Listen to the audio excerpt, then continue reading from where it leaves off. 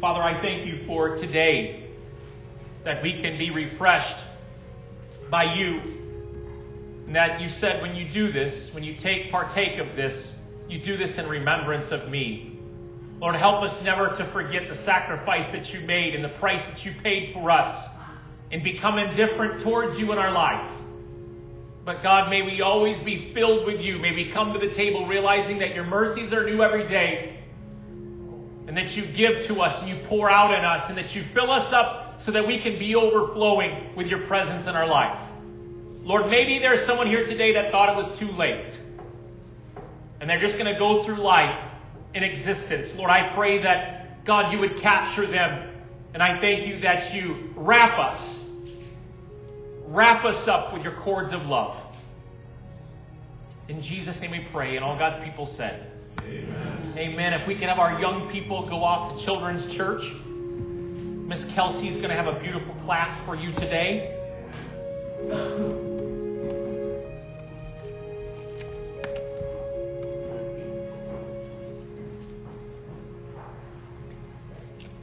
As we are diving in today, we continue. By the way, wasn't that just such a neat 4th of July celebration last weekend, Rod and Sandra? That was awesome. By the way, Rod today, I got to give it up to him because I was texting and calling him at 8 o'clock today when Brad with those pictures and saying, "Hey, Rod, I've got more pictures."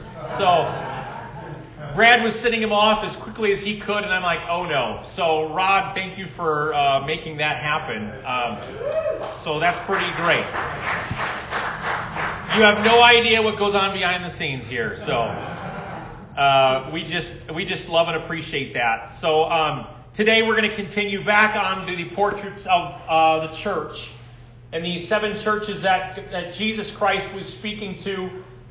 There was only one that he didn't have a rebuke for. The rest of them, God had a sound, swift kick in the pants. Turn to someone and say, sometimes we need a kick in the pants.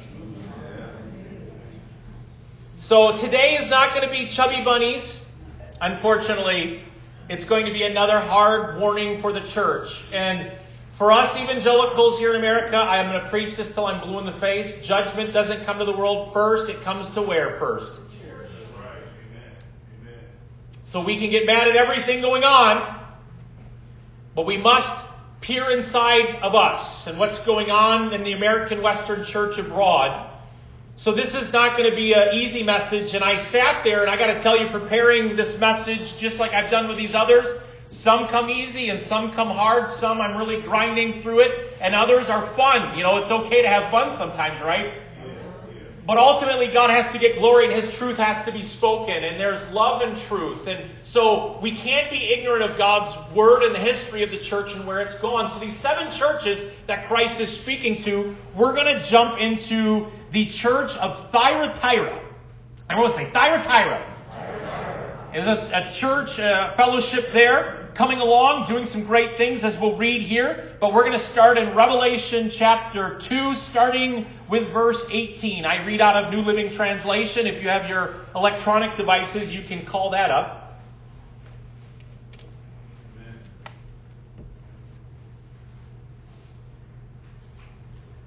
And I think we have this rationale, which is also poorly educated, of an Old Testament God and a New Testament God.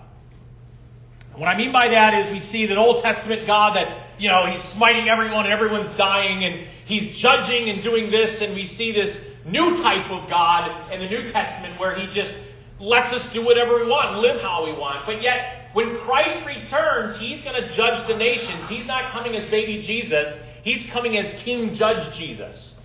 And we're going to read directly in red later here how Jesus presents Himself to this church in Thyatira. So put your seatbelts on. Here we go. Are you ready? Amen.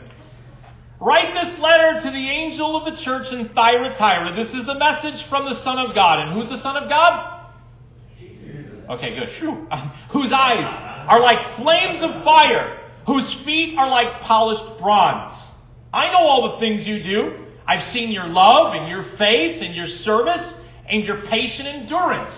And I can see your constant improvement in all of these things. Sounds good, right? But, everyone say but. I have this complaint against you. You are permitting that woman, that Jezebel, who calls herself a prophet, to lead my servants astray. She teaches them to commit sexual sin and to eat food offered to idols.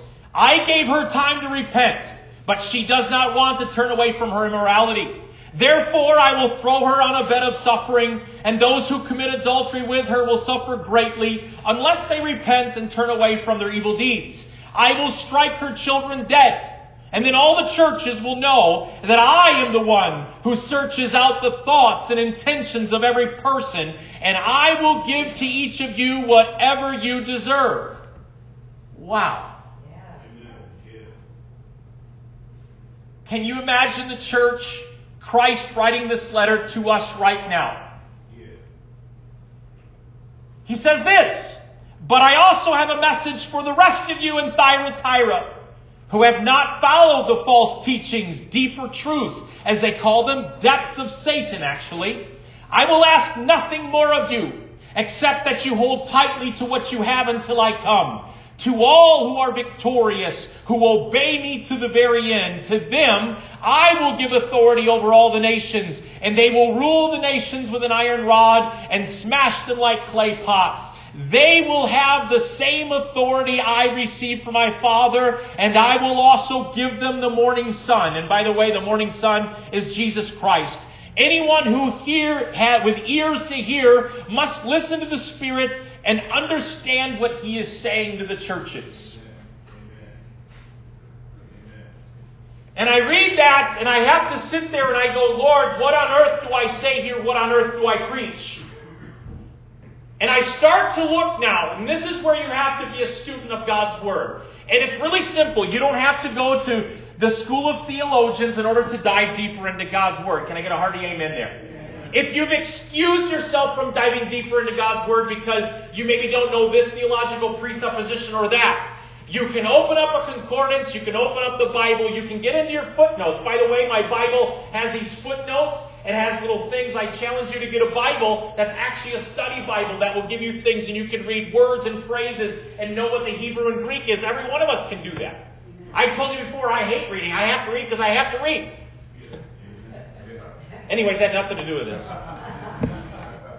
Dealing with compromise. The church in Thyatira had an issue with compromise. They let this lady, whoever it was, come in there as prophetess to speak these things into the church, and it brought sexual immorality into the church. Thyatira was doing great things. He starts out with, hey, I know you're doing great things. In fact, you have a constant improvement of these things. So they were a bustling church. Thyatira was a really good town. They were into textiles. In fact, in Acts, we noticed that they had a special dye that was produced that they had there that was like a scarlet dye, almost purple, that they created in this particular town. It was a bustling town. It had a lot of trade guilds, and we'll go into that in a little bit. But this particular church was a buzzing church. How many of you know you'd like that little pat on the back saying, you're doing good and you're improving? That sounds good, right? But then God says, now wait a minute. I see all this energy and everything going on, but I have this charge against you. You're allowing these concepts that are of the world into the church, and you're basically putting a stamp of approval on it, and you're not addressing it. You're not speaking to it. Can I start by saying this to all of our family in here? Turn to someone and say, you're part of my family. You're part of my family. So we're going to have a family meeting today. Amen. Love family meetings, don't you? Let me declare this to all of you and remind you of this. That you are not of this world. If you are a believer in Jesus Christ, you are to not associate with this world. What we've done in the church is we've tried to make things as ecumenical as possible to make sure that everyone feels comfortable. Do you know what my prayer is, honestly? If an unbeliever walks into this church, I pray two things happen. They feel comfortable because they notice the love and the compassion that people have. But I pray that they'll feel uncomfortable because it's different than what they've been hearing. This message of the cross does not coincide with the messages of the world. Is that right? Am I clear there? So we can't blend the two and come up with this alternative blend that God has for us.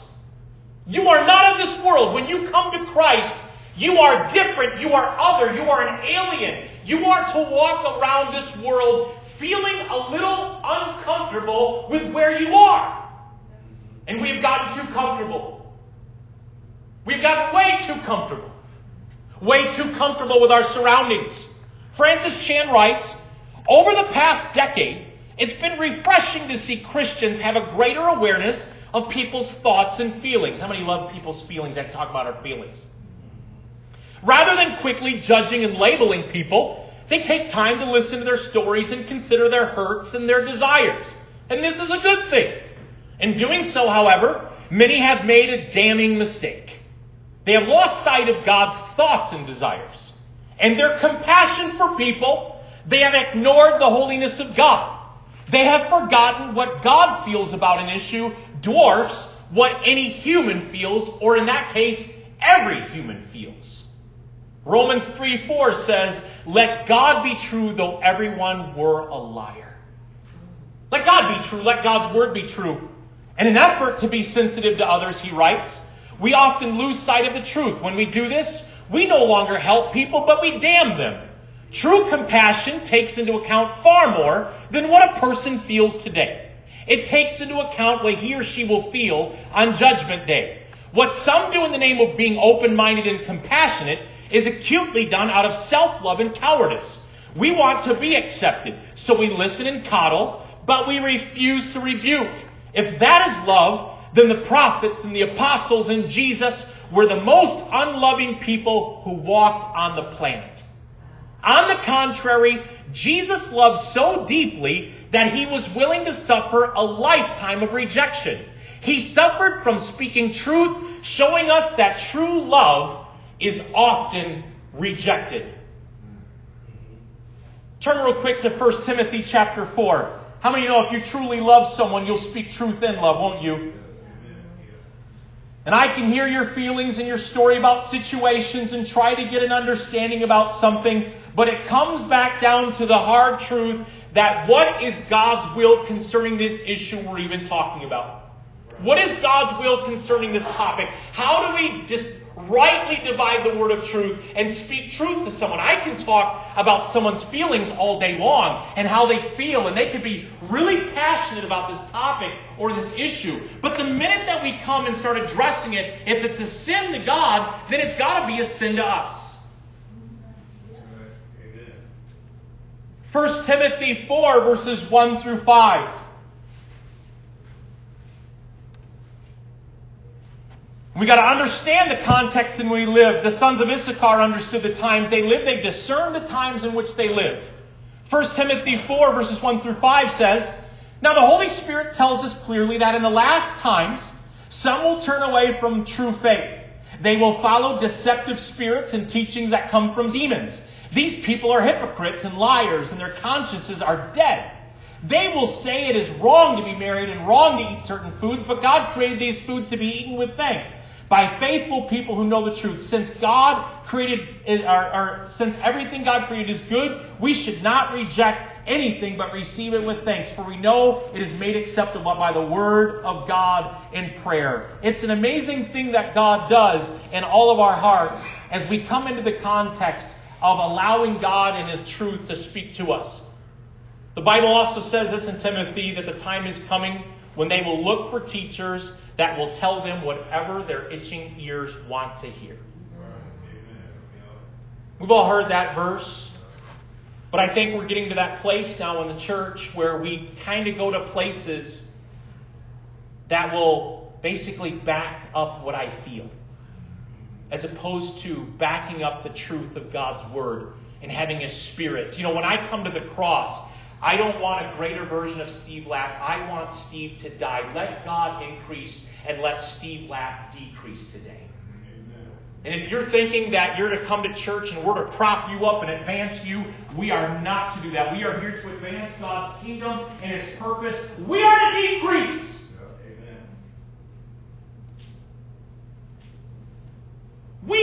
We're to die. But I feel about this, and I feel, oh no, but look at Johnny, and look at this, and look. No, it's wrong.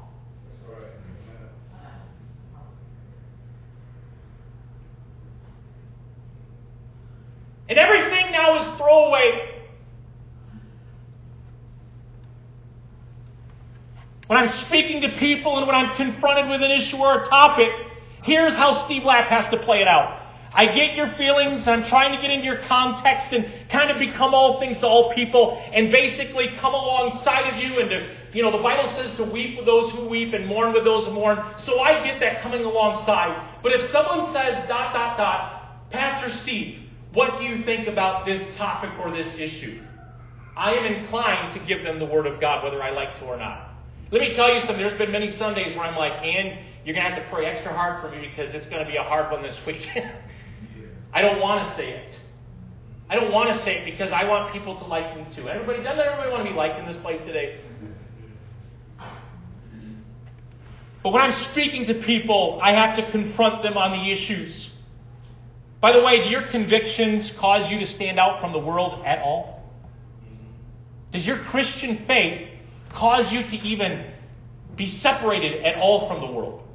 When they saw Jesus and when they saw who He was and what He was doing, they knew something was different, that He didn't teach the way the Pharisees did. He had authority with Him. He was different than them. The religious people, they had all sorts of different things, and God came to break through the systems that were in place. But He had conviction and He had courage in this. Do you have convictions in your life that cause you to stand out at all from this world? In other words, do your daily choices, how you treat your neighbor, your loved ones, how you speak, what you do, your actions when you're under pressure, are your actions different than this world? Yeah. Amen. Amen. C.S. Lewis wrote, if you read history, you will find that the Christians who did the most for this world were just those who thought most of the next. The apostles themselves who set on foot the conversion of the Roman Empire, the great men who built up the Middle Ages, the English evangelicals who abolished the slave trade, all left their mark on earth precisely because their minds were occupied with heaven. It is since Christians have largely ceased to think of the other world that they have become so ineffective in this. Aim at heaven and you'll get earth thrown in it. Aim at earth and you will get neither, C.S. Lewis writes. I think that's important for us to understand that if our aim is to continue having this better life and get the next white picket fence up and have everything perfect together for our jobs and our situation in these last days, we are going to lose out on what God has for us. But if our aim is to glorify God and to pursue God just like Abraham and Moses as they went to countries that they had saw not with their own eyes but with a vision from heaven, then we will see something happen and God will give us territory that we've never had before. Amen. You are not lost on planet Earth, folks. You are full of vision. You are redeemed. You're not wandering out aimlessly. No, God has purpose for you. He has planted you in your job. He has planted. Isn't that, by the way, awesome with Jen? Let's give it up to the Lord again. He plants you with your jobs. He plants you with your families. He plants you with the people around you. He plants you in your church. God has you secure. And if your will is to honor God and your motivation is to serve Him, this isn't about you being on some tightrope and the next misstep you have, you slip and fall away from God. God has you in His hand. He will not let you go. Amen. Amen. Amen. But Thyatira was a commercial city with trade guilds that you would have to join. And these trade guilds, they would offer idolatrous feasts and orgies for each of its patron deities. In other words, what would happen is, like, let's say you were a carpenter. Well, you would be a part of this guild or union. So if you're a Christian carpenter, you're required, you might have got an email sent to you saying, hey, we're having a party this weekend. Come on out here. It's going to be a big orgy, big, great celebration. We got this deity that we're going to celebrate. And they put it on a shield or whatever, and this is their celebration. So you come in there as a Christian, and you go, no, wait a minute. Right, yeah. This isn't right. I don't serve that deity or that God. Not bowing to that. No. We just need you to just, for real quick, bow down. We're going to ask for a blessing from this deity so that our trade guild will do really good. Can you just do that? No, I can't. See, in other cities, you would offer incense to Caesar to say he is as God. And if you didn't, they'd lock your head up for burn you, whatever. In this situation, your persecution wouldn't be death. But guess what would happen in Thyatira if you were a believer and you walk after Christ? They would say, well, fine, Mr. Carpenter. You're not a carpenter anymore. You're not part of our guild, so you better find yourself a new job. Because we don't want to anger the deity. You say, well, how does that affect me? Well, have you noticed in our culture that if you're a believer and you believe in a certain form that God has given to you, maybe today you believe that the only banner you have is the bloodstained banner of Jesus Christ. And so let's say you believe in just traditional marriage. That let's say homosexuality is a sin to you. Do you think for a moment that's starting to affect business owners and things around this whole globe? And you'll have to make decisions and convictions saying, no, I don't align with that. Because I know what my Bible teaches. And if you're on the fence with this, dear loved one, I challenge you to open the Word of God from the beginning in Genesis all the way to Revelation and form your opinion after you've did much thought and prayer on what God's concept of this scroll sin is. Let me read a little thing for you. One of my favorite authors and the Benedict option. Don't want to bore you, but his name is Rod Drecker. And he writes in this little chapter of 2 pages kind of how the trade guild stuff will start to work in the not too distant future in America. The temptation to sell out to faith, burning incense to Caesar, for the sake of self-protection is by no means an abstract threat. We may not yet be at the point where Christians are forbidden to buy and sell in general without state approval, but we are on the brink of an entire areas of commercial and professional life being off limits to believers whose consciences will not allow them to burn incense to the gods of our age. The workplace is getting tougher for Orthodox believers as America's commitment to religious liberty weakens. Progressives sneer at claims of anti-Christian discrimination or persecution. Don't you believe them? Most of the experts I've talked to on this topic spoke openly only after I promised them to withhold their identities. They're frightened that their words today might cost them their careers tomorrow. They're not paranoid. While Christians may not be persecuted for their faith per se, they are already being targeted when they stand for what their faith entails, especially in matters of sexuality. As the LGBT agenda advances, broad interpretation of anti-discrimination laws are going to push traditional Christians increasingly out of the marketplace, and the corporate world will become hostile toward Christian bigots, considering them a danger in the working environment. The Human Rights Campaign Foundation, a powerful LGBT pressures group, publishes an annual corporate equity index. In its 2016 report, over half of the top 20 U.S. companies have a perfect score. To fail that score high is considered a serious problem within leading corporations. Among the criteria the foundation used in 2016 evaluations was the senior management executive performance measures, including LGBT diversity metrics. A company that wants to win the foundation's seal of approval will have to show that they create proof that it's advancing the LGBT agenda in the workplace.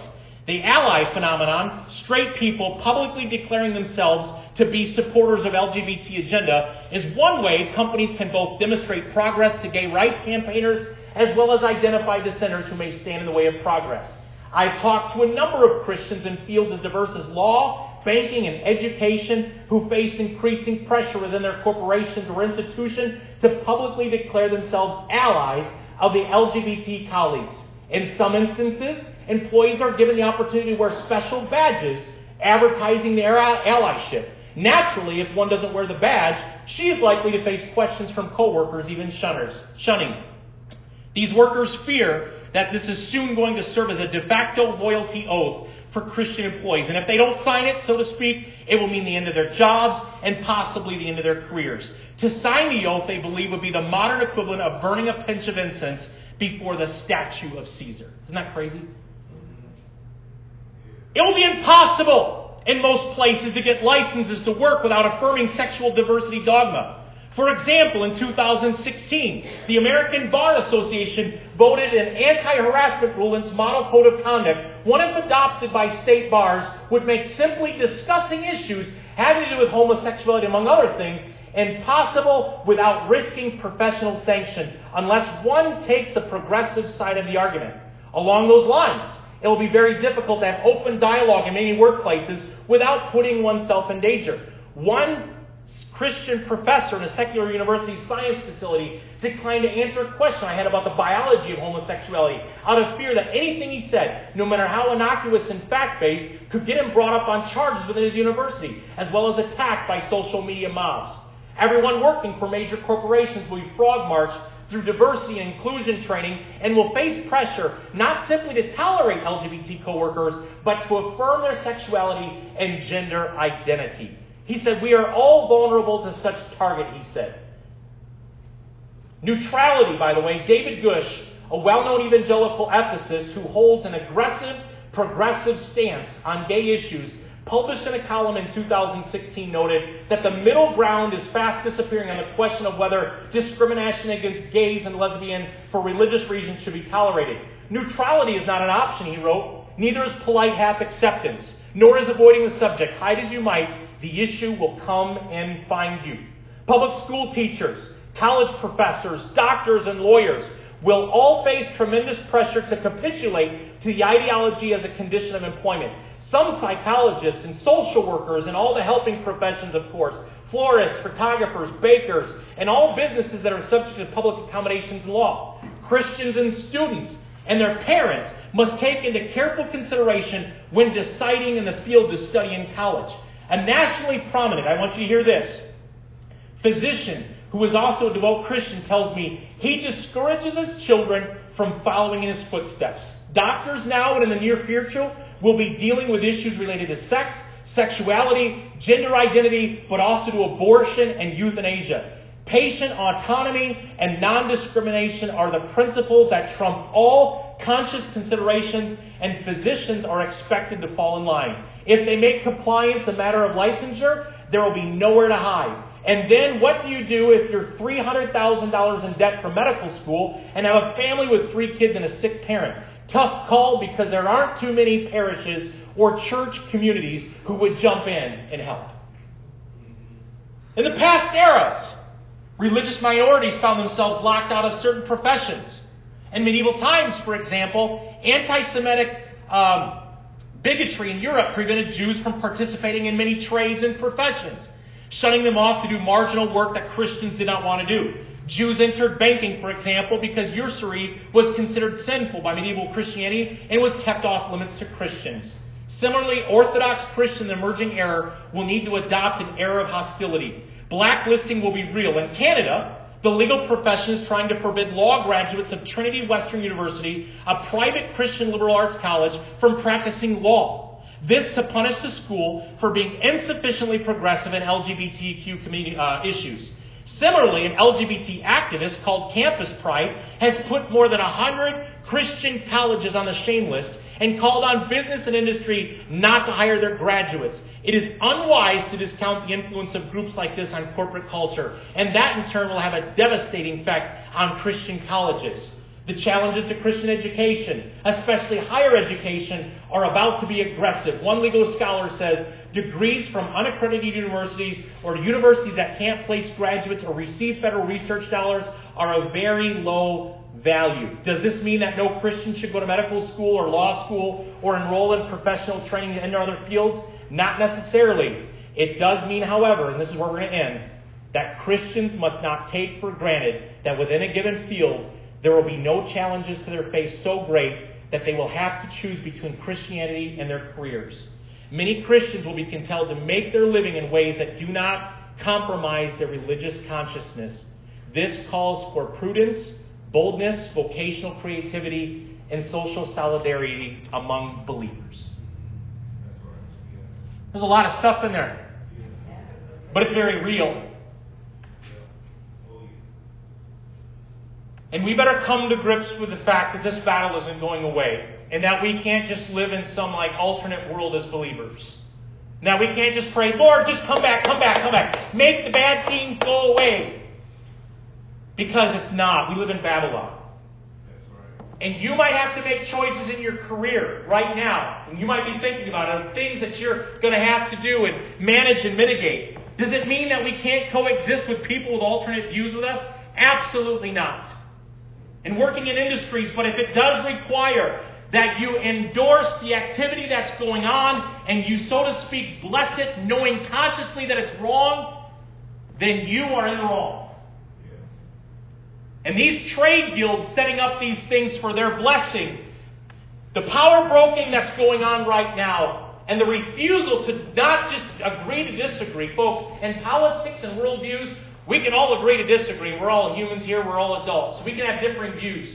But when the bottom line comes down to the Word of God, the Word of God is higher than any law that you can pass in this land. And you might have to pay a heavy price. And it's crazy that that doctor said he is pushing his kids away from the medical community because of autonomy, that because of his stance on abortion and euthanasia and sexual gender, all that kind of stuff, that they can't say, I can't practice that because that's against my code of conduct. They will lose their jobs. So that's what we face with our trade guilds in 2019.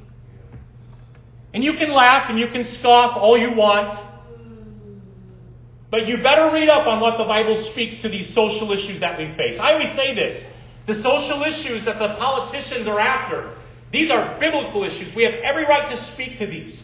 And the fact that the churches have gone quiet and gone silent, and we've done the ostrich thing, waiting for a rapture to happen, folks, that's not the answer the world needs. Let me ask you this in your faith. Are you getting a little watered down in your faith?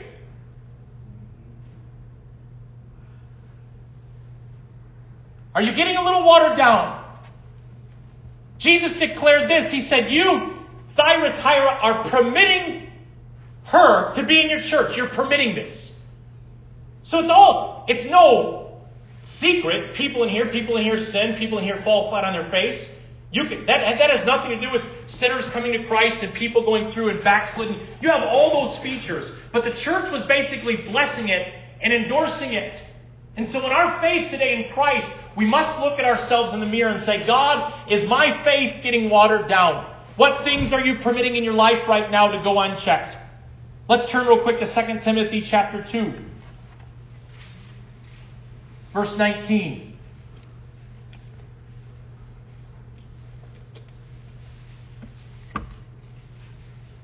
And by the way, don't go looking for fights.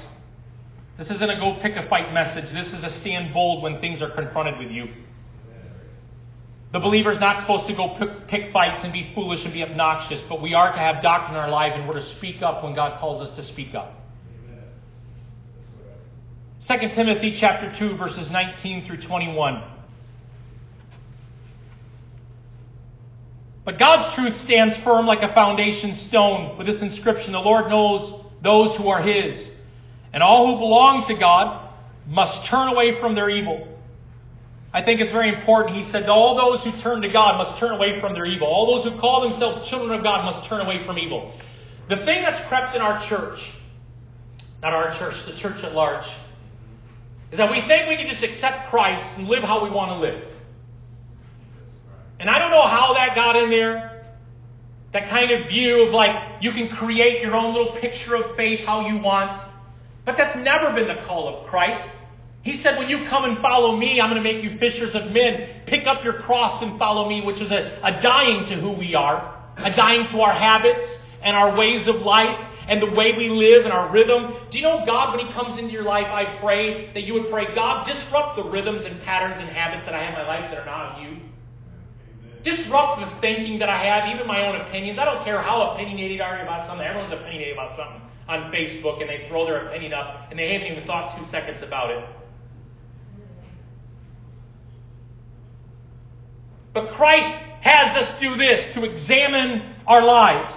Turn real quick to 2 Corinthians 13. 2 Corinthians 13.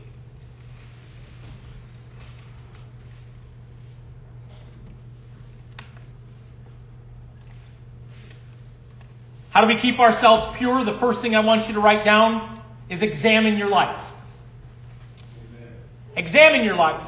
Examine yourself. Examine your motives. Examine your habits. Examine what you're doing. Examine how you talk about people. Examine your feelings. Examine it all. Everything's on the table. When you come to Christ, your whole life's on the table. Not just the package that you give to Him. It's all His. 2 Corinthians 13:5. It says, examine yourselves to see if your faith is genuine. Test yourselves. Surely you know that Jesus Christ is among you. If not, you have failed the test of genuine faith.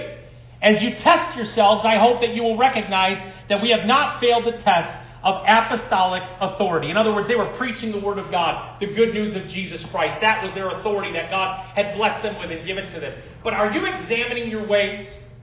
Or have we become too confident in ourselves in where we're going? A.W. Tozer writes, the difficulty we modern Christians face is not misunderstanding the Bible, but persuading our untamed hearts to accept its plain instructions. Isn't it funny when you argue someone, the instructions are right there, or kind of it's really clear, the communication's there? He said the hard part is not getting an understanding of the Bible. Our hard part is getting to the place where our untamed hearts accept its plain instructions. What we typically do, I'm human like everyone else. I'm a kid growing up before God. I'll always be God's kid. I'm always going to be His son, so that means He has every right to discipline me and talk to me however He wants and whenever He wants, right? That's the sovereignty of God. He is sovereign Lord of all. So when He's speaking to me, many times my heart is untamed, but I'll say, but God, what about this? But what about that? What about this? What about that? He's like, I'm talking to you. In your untamed heart. Well, I don't get the Bible. I don't get this. I don't get that. Do you know what the Bible says? That God's laws are easy. They're easy to understand. The gospel is not difficult. You don't need a graduate degree. You can be the most illiterate person in the world, and you get it because you have God's Spirit in your heart. But it's hard. I don't understand. It's our untamed hearts to accept its plain instruction. He goes on to write, Christianity involves an acceptance and a repudiation, an affirmation and a denial. And that is not only at the moment of conversion, but continually thereafter, day by day in the battle of life, till the great conflict is over and the Christian is home from the wars. Do you know what's going to happen in your Christian faith? You're going to affirm God's Word and you're going to deny as something that you used to be.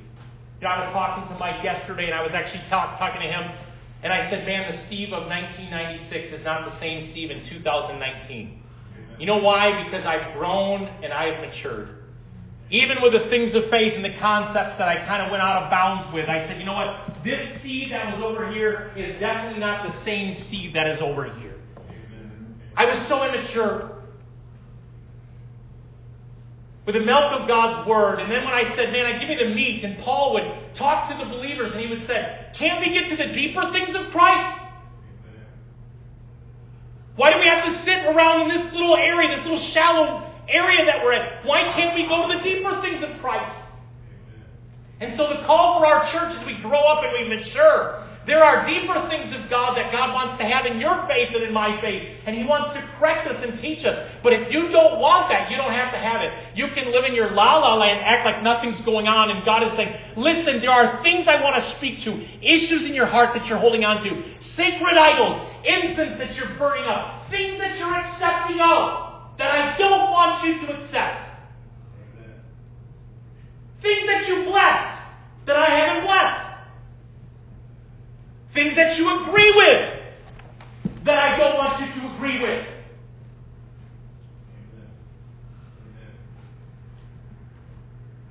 And we think the life of Christian faith is a life of ease and goodness, and God just blesses us in all we do. No, what God does is He changes us, and through that we become blessed because we're walking hard after Him.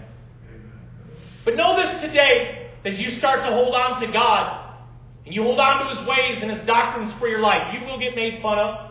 Amen. And you will go to the back of the bus. Right. And you will be persecuted. Amen. Because they hated Christ, they will also hate you. Right. So the teaching we have in the American church is one of lovey-doveys, but not one of picking up your cross and following me. Next thing, after we start examining our life in this David prayer, and I pray this prayer over my life, Lord, examine my deep thoughts, examine the motives and the thoughts and the intentions of my life. God, see if there is any wicked way in this heart of mine. And isn't it interesting, as you pray those kind of prayers, you'll find something. You'll find something. You know, no matter how much I clean my garage, there's always something else in it that needs to get thrown away. You know that's true. And in our life, it's not that we're in a constant barrage of whipping ourselves in the back. See, we have this religious personification of, well, I just got to keep whipping myself. I can't have fun. No. At God's right hand, there are pleasures forevermore. It's a joyful time. After a season of repentance, the Bible says that there's refreshing. But if there's no repentance, there can't be any refreshing. So after we get done with the examination, and the doctor goes, okay, ... this is great. This is what's going on in your life. This is what needs to change a little bit. You know, no one gets mad at a doctor for saying your cholesterol's a little high, you're going to need to take this medicine. Why don't people get more mad at doctors? I mean, you should just charge out the way we treat church. Pastor talked about this issue, and I'm not going to that church anymore. He said that. I'm offensive sometimes. I'm going to go find a different place. That's how we are in church. But if we put the examination stuff and allow the Lord to examine our hearts, we get offended. No, you should say, we want to fix this. I want you better. I want your life more improved. Here's what's happening. We have a clogged artery over here. This habit is developing. We see this. He's not correcting this church because he wants to smash them. He's correcting this church because he loves them. Amen. That's right. Amen. I want our church to be willing vessels to say, God, examine me. Examine my life. Next thing that happens when you start to get examination is you start to have imitation. Our gospel, Paul declared, said, came not to you simply with words, but power and demonstration. You know how we lived among you for your sake. You became imitators of us and the Lord. He also went on to say one of the craziest prayers. Can you imagine saying this to people around you? Follow me. As I follow Christ. Can you say that to the people around you?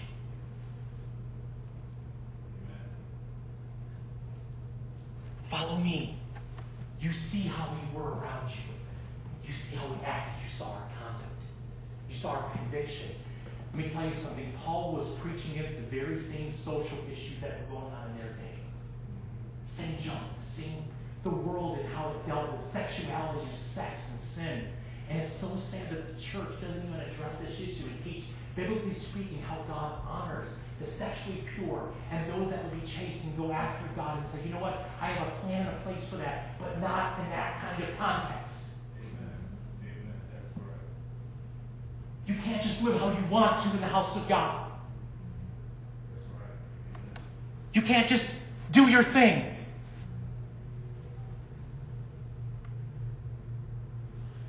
If you and I are followers today, let us fall in love with Him over and over and over. Let our prayers become hot like fire. Let us grow from strength to strength to become more and more like Christ. Let me ask you this. Are true Christians hard to find? I think they are. I think true Christians are hard to find. I don't think they come a dime a dozen. If it were true, Jesus said many are chosen, or many are called, but what? Few are chosen. Broad is the way of destruction, but narrow is it's not like it's this huge group of people. You know, you think about polls in America and the people who say, well, they're evangelical. I don't care if you're evangelical or what. That doesn't mean nothing to me. Amen. Do you know Jesus Christ is your Lord and Savior? That's the question. Are you born again? Amen. Then you become a wacky person. Amen. Haven't we made this Christian faith complicated? Turn real quick and let's see what Jesus said about the Christian faith and walking with Him. Matthew 7.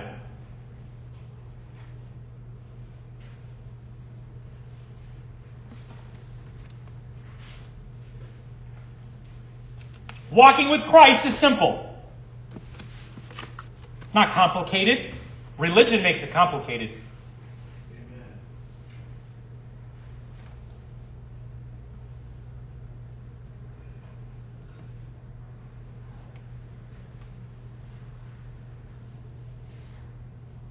Jesus said Himself, not everyone can get to heaven on their own way, in their own path, in their own enlightenment, and their own self-awareness. Nowhere in Scripture do we see that. And Jesus Himself even combats that. You can enter God's kingdom only through this narrow gate, the narrow gate. The highway to hell is broad and the gate is wide for many who choose that way. But for the gateway to life is very narrow and the road is difficult and only a few ever find it. And here's the crazy thing. He goes to continue, beware of false prophets who come disguised as harmless sheep, but are really vicious wolves. You can identify them by their what? That is, by the way they act. Can you pick grapes from thorn bushes or figs from thistles? A good tree produces good fruit, and a bad tree produces bad fruit. Is that hard? I mean, really, is it hard? And so in our life, as we examine and as we intimate God and who He is, then what will start to happen in our life is we will start to produce good fruit. The fruit of the Spirit is love, joy, peace, kindness, goodness, self-control, all these kind of things, right? That's the fruit of the Spirit. That's right. Amen. And so if we don't have that fruit being developed in our life, it's going to be pretty hard to say, well, that's a believer, and that's not a believer. And Jesus said you'll know them by their fruit. Yeah. So if they're not producing fruit, either one of two things, they're backslidden, or they don't know Christ. Amen. Amen. Thyatira got compromising in its faith. Brian Lourdes writes, our Christian culture has tried to create a pinch third alternative, which has wreaked havoc on the church. This third way pretty much says, do whatever makes you happy, show up to church, say a few prayers, read the Bible occasionally, and Jesus will help you pull off Project You. That's the third alternative. That's what the evangelical church in America has done. We have decided to say, as opposed to saying you walk after God and be crucified and you die to that junk going on that was in your past and your life, those opinions, those motivations, those thoughts. We have said, you know what? Do whatever you want. Pray a little bit. Read the Bible a little bit. Devil could care less about that kind of believer. They're not doing any damage. Wonderfully brought about the kindness of God. I think there's an amazing thing that happens. We have made being a believer whatever you feel is good for you and whatever you want your standards to be. Brian Lourdes writes, repentance, by the way, is a progressive distancing between myself and sin, wonderfully brought about by the kindness of God.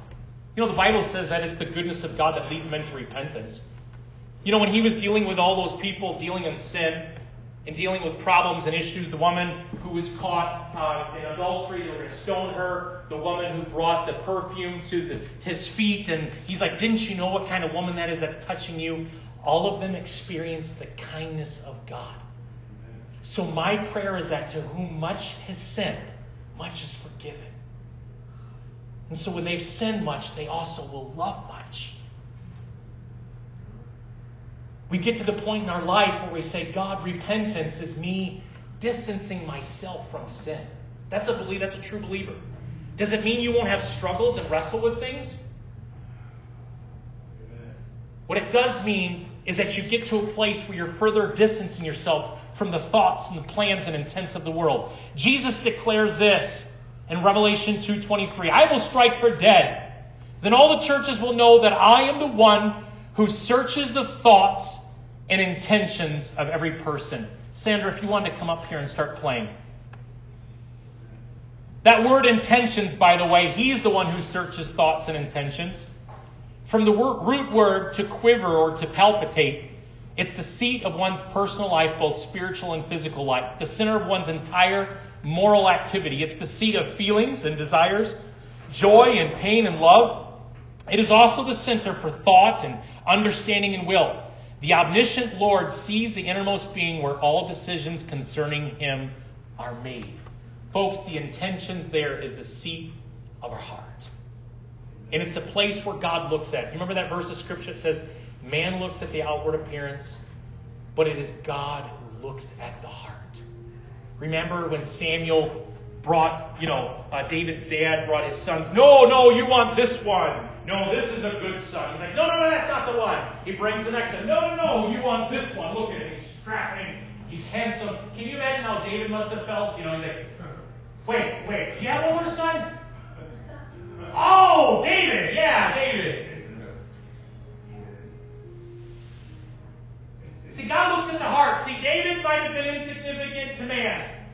it definitely wasn't insignificant to God. Amen. And this message isn't about throwing away people and setting up a barrier wall between you and people. We want to make sure that those evil people, we never see them ever. That's not what that is. I didn't say that today. What I am saying is if you are a conscious Christian and you're reading the Word of God, your life, your patterns, and your opinions will be produced not out of some Facebook page or some news feed. It will come from the Word of God. I don't care what statistic or what category or who endorses what. I always go back to what does God's Word say? Call me a bigot, call me whatever you want. But the Bible says that all have sinned and fallen short of the glory of God. And we come to Christ with whatever sins it is, and what other passions we were going after, and say, God, I don't know how I've been feeling. My feelings haven't been right. My joy hasn't been there. Nothing. But God goes after us. Amen. And I had a little prayer that I wanted to pray, because I want to look at you today. Some of you may have lost the gaze upon the Lord, and you're going to get it back today. Some of you today have lost the breath of God that you used to breathe back and forth. He breathes out and you breathe in. Some of you have lost that soft heart. Your heart's gotten hardened. You've gotten cold. You've become calculated and calloused in your faith. And you're really not soft and pliable anymore. And some of you have lost your joy, your smile. What a beautiful thing it is to see someone who is filled with the joy of the Lord. The joy of the Lord is their strength.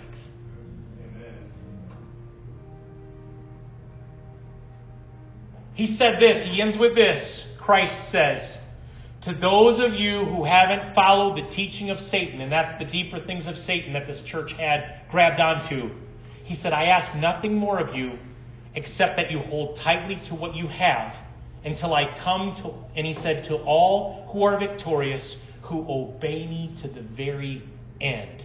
He said, I will give them authority over the nations. I will give them the morning star, Jesus.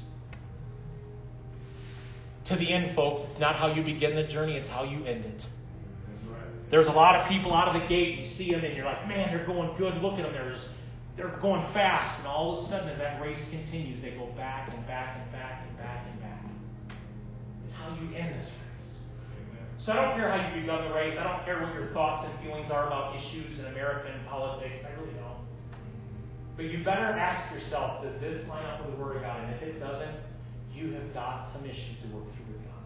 Amen. And I pray that you close yourself in a closet and say, God, reveal to me. God, Pastor said something, and I'm not sure about what do I do with this? And allow God's Word to say it. I'm not some big leader and tell you thus saith the Lord on all of this. God's Word does plenty of that. Let's close our eyes for a moment and allow God to speak to us as we allow God to examine our hearts. And we imitate Him. And we go from glory to glory. First things first today. Maybe you don't know Jesus Christ as your Savior, and today you came here. Maybe you've got a lot of rich religious heritage in you, but you don't know Christ as your Savior and Lord. And you say, today I'm asking Christ into my heart to change my life. That prayer of faith, God says He will hear.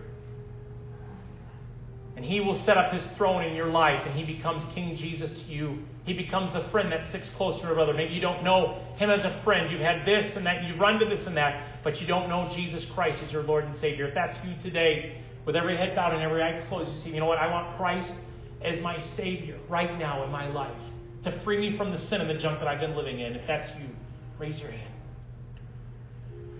Next thing is this.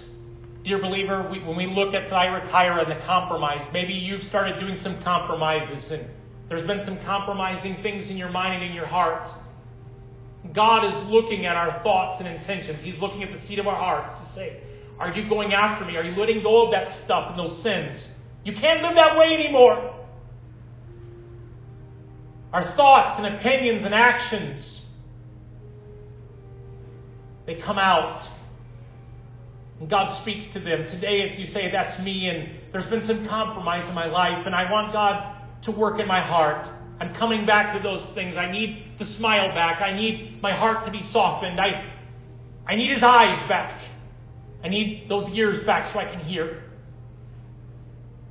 Whatever it may be, you say, I'm coming back. I want to go hot on fire for Jesus Christ in my life. I've gone kind of that third option of just kind of picking and parceling through, but really not going after Christ. If that's you, would you raise your hand today? I want to pray with you.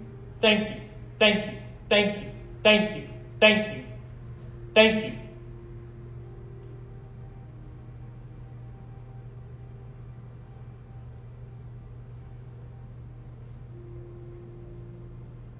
Father, your presence is here.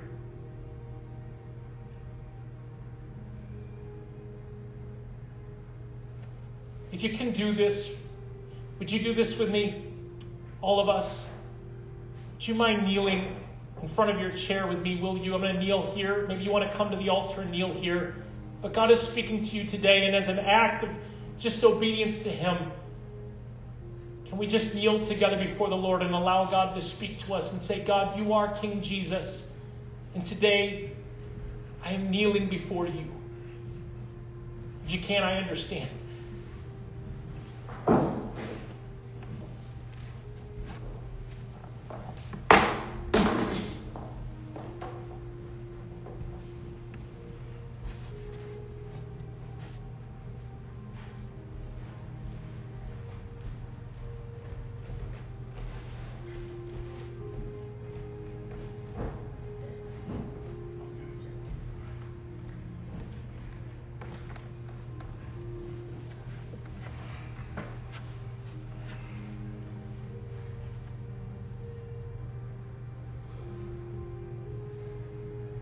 And let us take a few moments briefly. I know church, we're in a hurry and we're in America and we got to run to things. But as God speaks to our church, God says, when repentance comes, which is a gift from God in the first place. So if God has pricked your heart today about something, be thankful because He is speaking to you. He disciplines those whom He loves.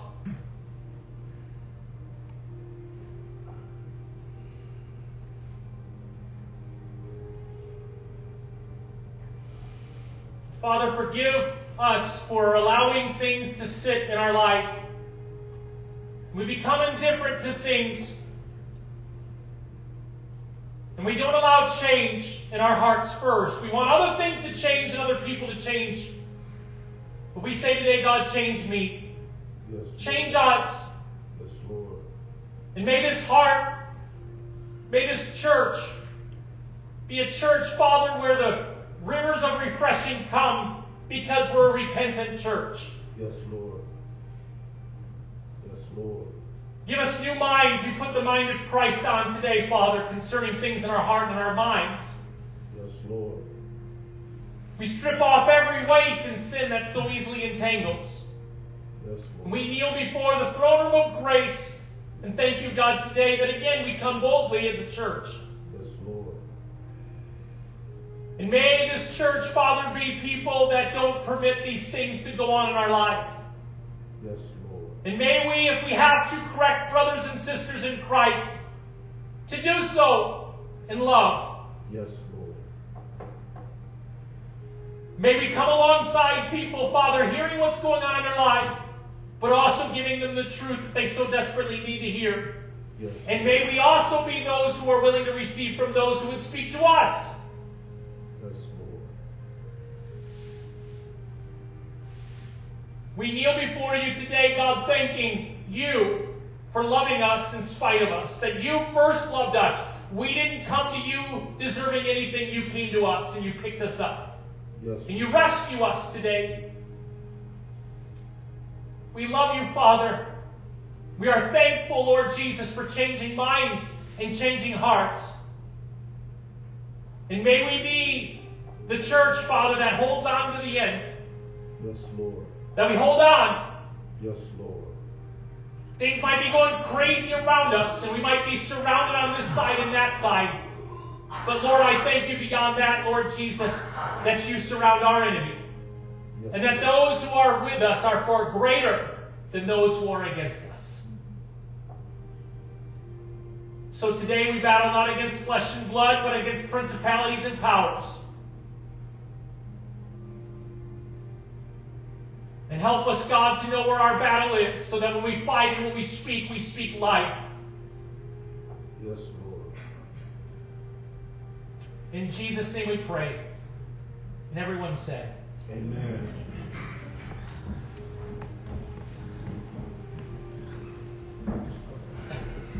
It's kind of difficult getting on our knees, isn't it? No, I can't. Make sure I can get up. Folks, thank you for joining me in this. And we got a few more churches left to go. And they're not all like this. I don't like having these conversations. I really don't. I wanted to throw T-shirts at you guys today, but it didn't happen. But I know it's the family of God, and I know you guys will be introspective this week, that you guys will look at God's Word and rightly divide God's Word, that you will dive into these things and these issues that we're faced with every day and surrounded by, and understand and come to the conclusion of what Scripture speaks to this. Why? Because we're choosing to mature in the Lord. Amen? Let me pray and we'll go off. Lord, I thank you today for our family. And I thank you, God, that we can join you. I thank you for all the saints here today as we knelt before your altar.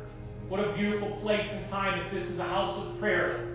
And the fervency that you had for your Father's house was to be a house of prayer. Father, we love you. And we thank you for encouraging us and for speaking into our life and saying, get things right and change this, because you long for us to have that vibrant life that you give to us. We thank you for the grace and the courage and the mercy that we have missteps. Lord, when we stumble, we don't fall because you pick us up. Yes, Lord.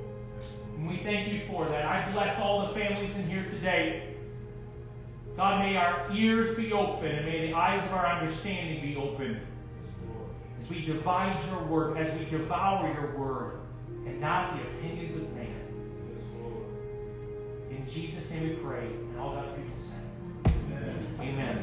God bless you today, really good. I love you guys so much.